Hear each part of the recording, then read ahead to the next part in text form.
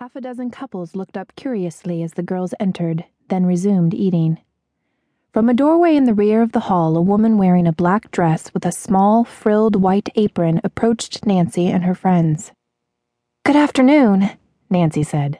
"We'd like to have some tea and cinnamon toast and stay here until the storm dies down." The woman, a gaunt, thin-lipped person past middle age, nodded her head. "Just take any table," she replied. "Is there a room where we can comb our hair?" Nancy asked. The woman nodded. "Go to the head of the stairs. You'll see a powder room there." The girls climbed the creaky staircase to the upper hall and opened the door marked Ladies. They washed their hands, then began to comb their hair. Suddenly they heard an angry masculine voice outside the door. "Where do you think you're going with that?" Nancy, alert to any clue in the mystery at the inn, turned to her friends, fingers to her lips. A girl's voice replied, but the three visitors had difficulty hearing what was said because of the roaring wind. "He's 100 today, so I thought you wouldn't mind." "It's too much," shouted the man. "Take that tray back. There are 3 young ladies just in to be fed. Get downstairs and help. And be quick about it." "But on his 100th birthday," the girl protested. "No backtalk. I'll take something to the tower later." Nancy and her friends were startled by the crash of glass on the first floor and assumed that the wind had blown in several panes. Quick footsteps indicated the man was running down the steps. The door of the powder room creaked on its hinges and slowly opened inward. Hesitantly, a slender girl of about 16 came into view. She seemed to be dazed and frightened. Was it from fear of the storm or of the man? Like the woman who had greeted them, the girl wore a black dress with a frilled white apron. Clenched in her hands was a tray. A bouquet of flowers and several dishes of food were in imminent danger of sliding to the floor. "Here, let me take that," Nancy said quickly. "Oh, who?" The girl gave a faint scream and swayed.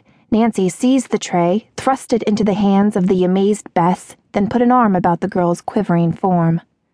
As Bess and George regarded the frightened girl with pity, Nancy led her to a couch and gently urged her to sit down. "Just take it easy," she said. "I think the wind is dying down a little. Maybe there won't be any more trouble." The girl sank down obediently. "No more trouble?" she muttered. Then suddenly she leapt to her feet. "Oh, what am I thinking of?" she cried out. I must go, at once. The twisted candles—" "The twisted candles?" Nancy repeated. "Yes, I should help him light them. It's getting dark." Nancy, Bess, and George exchanged sideways glances. Then Nancy asked, "He? The man who was in the hall?" "Oh, no. The one who lives in the tower. He's a dear old man, but—" The girl stopped speaking and looked into space. After a pause, she went on. "I'll be right down to serve you." But she lingered as if wanting to tell something else. When she remained silent, Nancy said, "I'm Nancy Drew. These are my friends Bess Marv and George On purpose, she slurred the last names so the girl could not repeat them.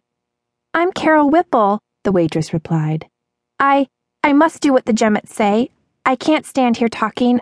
I must get to work or else—" "Or else what?" Nancy asked. "In the excitement, no one will miss you for a few minutes." George spoke up.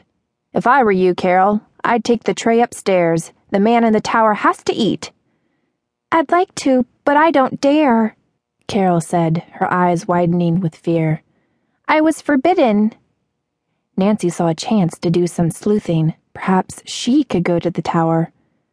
"But this tray of food, it'll go to waste," she said. "It's for Mr. Asa Sidney. He lives alone in the tower room. He's 100 years old today." Nancy smiled. "I should like to meet a man 100 years old, and I certainly think he deserves a party on his birthday, a real celebration." "Mr. Jemmett thinks it is too expensive a trayful," Carol said. "You see, Mr. Sidney lets my foster parents, Frank and Emma Jemmett, use this property in exchange for taking care of him. I don't know why I'm telling you girls all this." "You're not to worry," Nancy said firmly. "I'll pay for the food on the tray, and I'll carry it up and serve it myself." "Oh, would you do that?" Carol cried happily. From somewhere downstairs a voice thundered, "Carol, where are you?"